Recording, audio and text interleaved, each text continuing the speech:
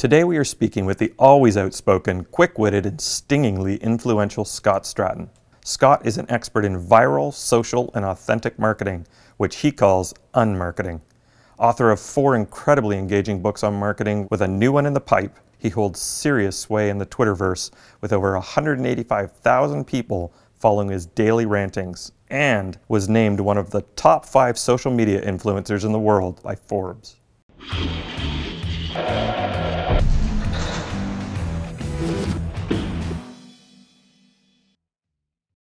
So Scott, welcome to Cup of Joe. Thank you, and thank you for the Cup of Joe. We try. You do. Service, it's all about the service. How did you get your start into this crazy world, and then how did you get into the world of UnMarketing? Back in the old days, when I graduated college and was employable, I was the national sales training manager for a packaging company. And I realized that when we were going through that people were always teaching people how to sell and market in an interruptive way. More messages we can blast out. And again, this is 16, 17 years ago. And it really hit a pinnacle when I was in a friend's office and the phone rings and he picks it up and somebody was cold calling him on the other side of the line. And he starts berating the guy, right? Get a real job, and he hangs up and I'm like, I know, right? He's like, yeah, okay, man, I gotta go do my calls for the day. And I looked at him like, Jeff, what? You just berated a guy on the phone for doing a cold call and now you have to go do them? He's like, yeah, but I have something that people need. So he was justifying, and this hypocritical marketing to me was like, there's gotta be a better way. I don't wanna blast messages better everywhere. So UnMarketing came up as the opposite of that. And I actually came up with the name UnMarketing because I thought it would look good on a bookshelf one day. And I think it does, yes. Yeah. So the term UnMarketing, right? What's the essence of it? Really, UnMarketing is about is not feeling like you're directly marketed to. That I always found that if you position yourself as a trusted expert in a certain field, and give knowledge and builds trust, that people will come to you. We call it the hierarchy of buying. So the bottom of the hierarchy is people searching, wandering aimlessly for you. Right? Back in the day, it was yellow pages, and same as today. You never search something online if you already know somebody. So how do I know, like, and trust you? Well, I get to trust you because I read your stuff. I get to know you and I get to like you, and I'm like, I'd like to work with this person. I know you, and I know you're a student of watching them. Right. You're also the king of the rant because you see them doing the wrong thing and you want to point them out. Right. So one of the great thing about our show and the books and everything else is you actually don't want your brand to appear in them. Most people want to be a parts of case studies, but our case studies aren't good. They're actually really bad, and we thought we needed a voice for that, though. That we got to stand up and say, no, it's not right. Why would you do that? It doesn't make any sense. And at the end of the day, UnMarketing, don't tell anybody this, it's really more consumer advocacy than marketing. It's really standing up for people and saying a company can't do that. Because before, if you got wronged by a brand, what are you going to do? You write them a sternly written letter? Or what? Now, the power is shifted back to consumer.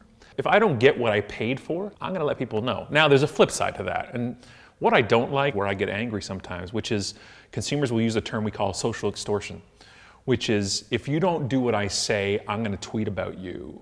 I just don't want us to abuse that. When you're picking and looking at these brands and what they're doing out there, have you ever started into a rant and maybe pushed it too far? One of the most important things to understand is I've never tried to be first with something. Because in this day and age of social media and immediacy, that everybody wants to be the first and be the source. So they write a blog post and they want to be the one that CNN links to and everything else, but we don't need to be first right now. We need to be right first. You need to make sure you check. We need journalism back in this world, right? We need people to vet stories and vet sources and confirmations. And this is not being braggy.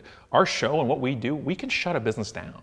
Here's an example. Somebody on Twitter a few years ago sent us a picture on Martin Luther King Jr. Day of a store in Duluth, Minnesota with a sign, and it said, everything black, 25% off in the store, right? You're like, hot diggity, right? That's amazing. And of course, we see that and we're like, giddy up. Yeah. Like, this is what we talk about. Yeah. And then I realized, we need to make sure this is real. And so we did found the original photographer to give them credit for the photo, and then we did some real sleuthing, some real PhD level journalism, and we phoned the store to find out, is this true? And we called them. I said, do you have a 25% off everything black? sale for MLK Day. She's like, yep, till 9. And hung up the phone. I'm like, good. And then we wrote the blog post. Yeah. And the blog post went viral and it went nuts. But if I didn't check that, you can't take that back. The retraction, the apology never catches up with the viral. So we make sure it's justified. What out there, in your opinion, let's call it a brand or an ad campaign or something that's going on, do you see as truly awesome? We can't go 1 month, I swear, 1 month without hearing a great story about WestJet. And I don't mean their campaigns. I don't mean their stuff they do every Christmas, which is brilliant, by the way, but it's stories. We just shared a story last week of the WestJet pilot buying pizza for everybody who was delayed on an Air Canada flight. Think about that for a second. That's amazing to me. And I'm sure he didn't think twice about it. That's how they hire. And I've always said, to market better, you need to hire better. I was on a WestJet flight a few years ago, and one of the executives from WestJet, we were flying out of Calgary, and one of the executives got on and introduced himself to the flight attendant. He said, hi, I'm Mr. Whatever, I'm the VP of this for WestJet, and I'll be helping you with the service today on the flight. And he walked up, and he was the one doing the drink cart. And the chapter I'm reading is about how great WestJet is in our book, and I'm just like, did you plan?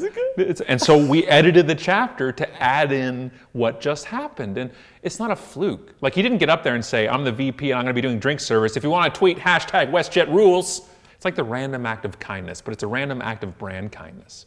I want to give you the contrast to that. It's this hierarchy of it. So if WestJet is a great company, which they are, and I'm going to fly to Phoenix, am I going to take the WestJet connecting flight with Delta in the States to get to Phoenix because I love the company, or will I take the direct Air Canada flight? And my answer is I take the direct flight. So that awesomeness sometimes only goes up so far, because now it's like practicality or convenience, that we rant and we rave about brands. We don't want to buy from here, or these people are terrible, but we'll still do it. That's what I don't like about today. The other side of it is sometimes the false sense of outrage that we get. I love outrage, it's part of our brand, but then be real. Then don't give them your money. Then don't do that. That's how you vote with your dollar. You and Allison, who is your, as you put it, your more endearing half, have built this great podcast. As brands look to build platforms like podcasts, anything you can give them as a how to do it? Well, I think, yeah, first they shouldn't do a show that has the subtitle, the business show for the fed up, because we have that cornered. But I think the problem is, I always call it the context of content. So why would we do it?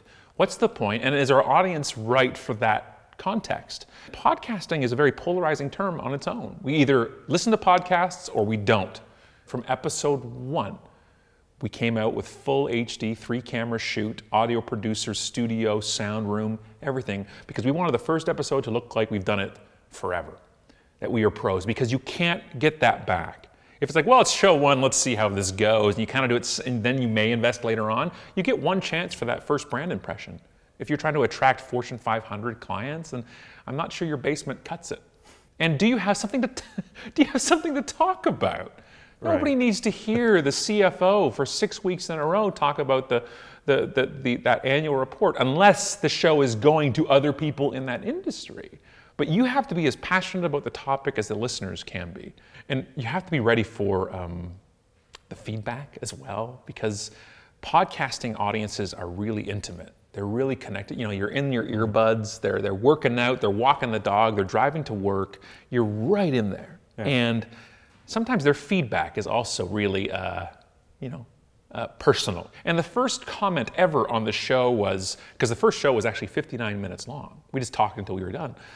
And the first comment on the post, it's still there, episode 1, it says, 59 minutes? ?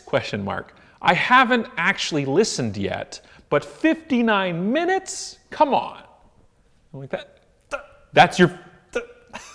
The problem is your CFO gets on there and starts talking, and he doesn't have the best talking voice. Somebody's going to tweet that guy should never talk into a microphone. You got to know how to handle that. Because these people, especially the executives you bring in to be interviewed, they're not used to getting negative feedback. They're used to speaking at a conference to employees, and they'll say a joke and everybody will laugh, except you pay them. That's why most shows have guests. How are you?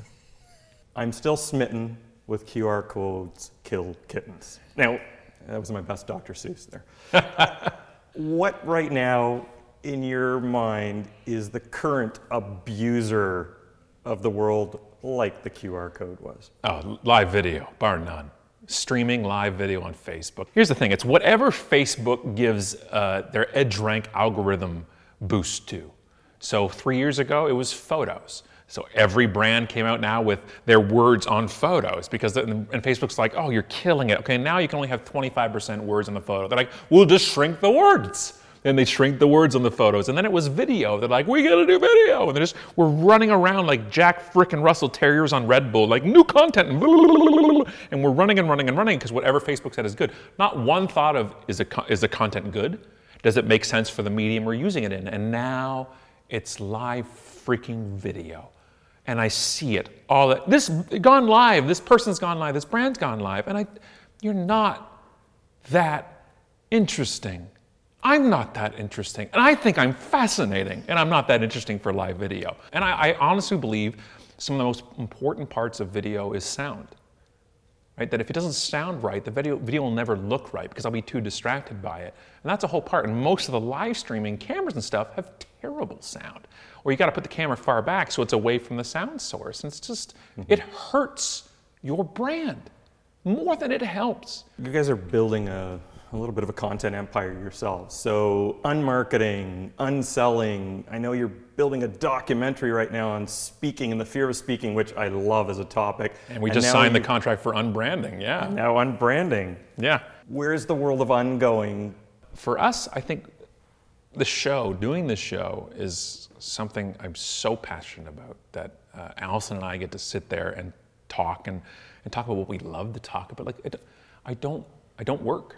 But I don't have this endless growth urge. And when we're not on stage, we're not doing the show, we're at home with the kids. Like, that's where UnMarketing is going. Nowhere. Where it is now. So getting off the treadmill can be a good thing. But that's what I mean. Look, if we didn't want to like what we do, we'd work for somebody then. What do you think the one thing brands can do to change the way they engage with people? Well, I think the need to feel that you have to be everywhere all the time. Most brands can't do it. I don't think you need an Instagram, Snapchat, Pinterest, and everything else. Find out where your customers are and where are they talking about you, and do you want to be part of that conversation? Don't give a person a Twitter account and give them no autonomy. And every answer is a stock answer. Just call this number. Just call this number. You know how annoying that is?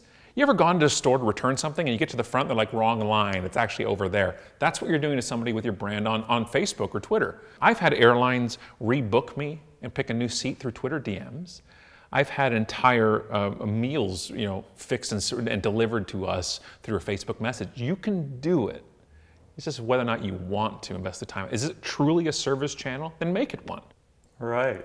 Excellent conversation, Scott. Thank you very much. Thank you for having me. Thanks, man. Thank you.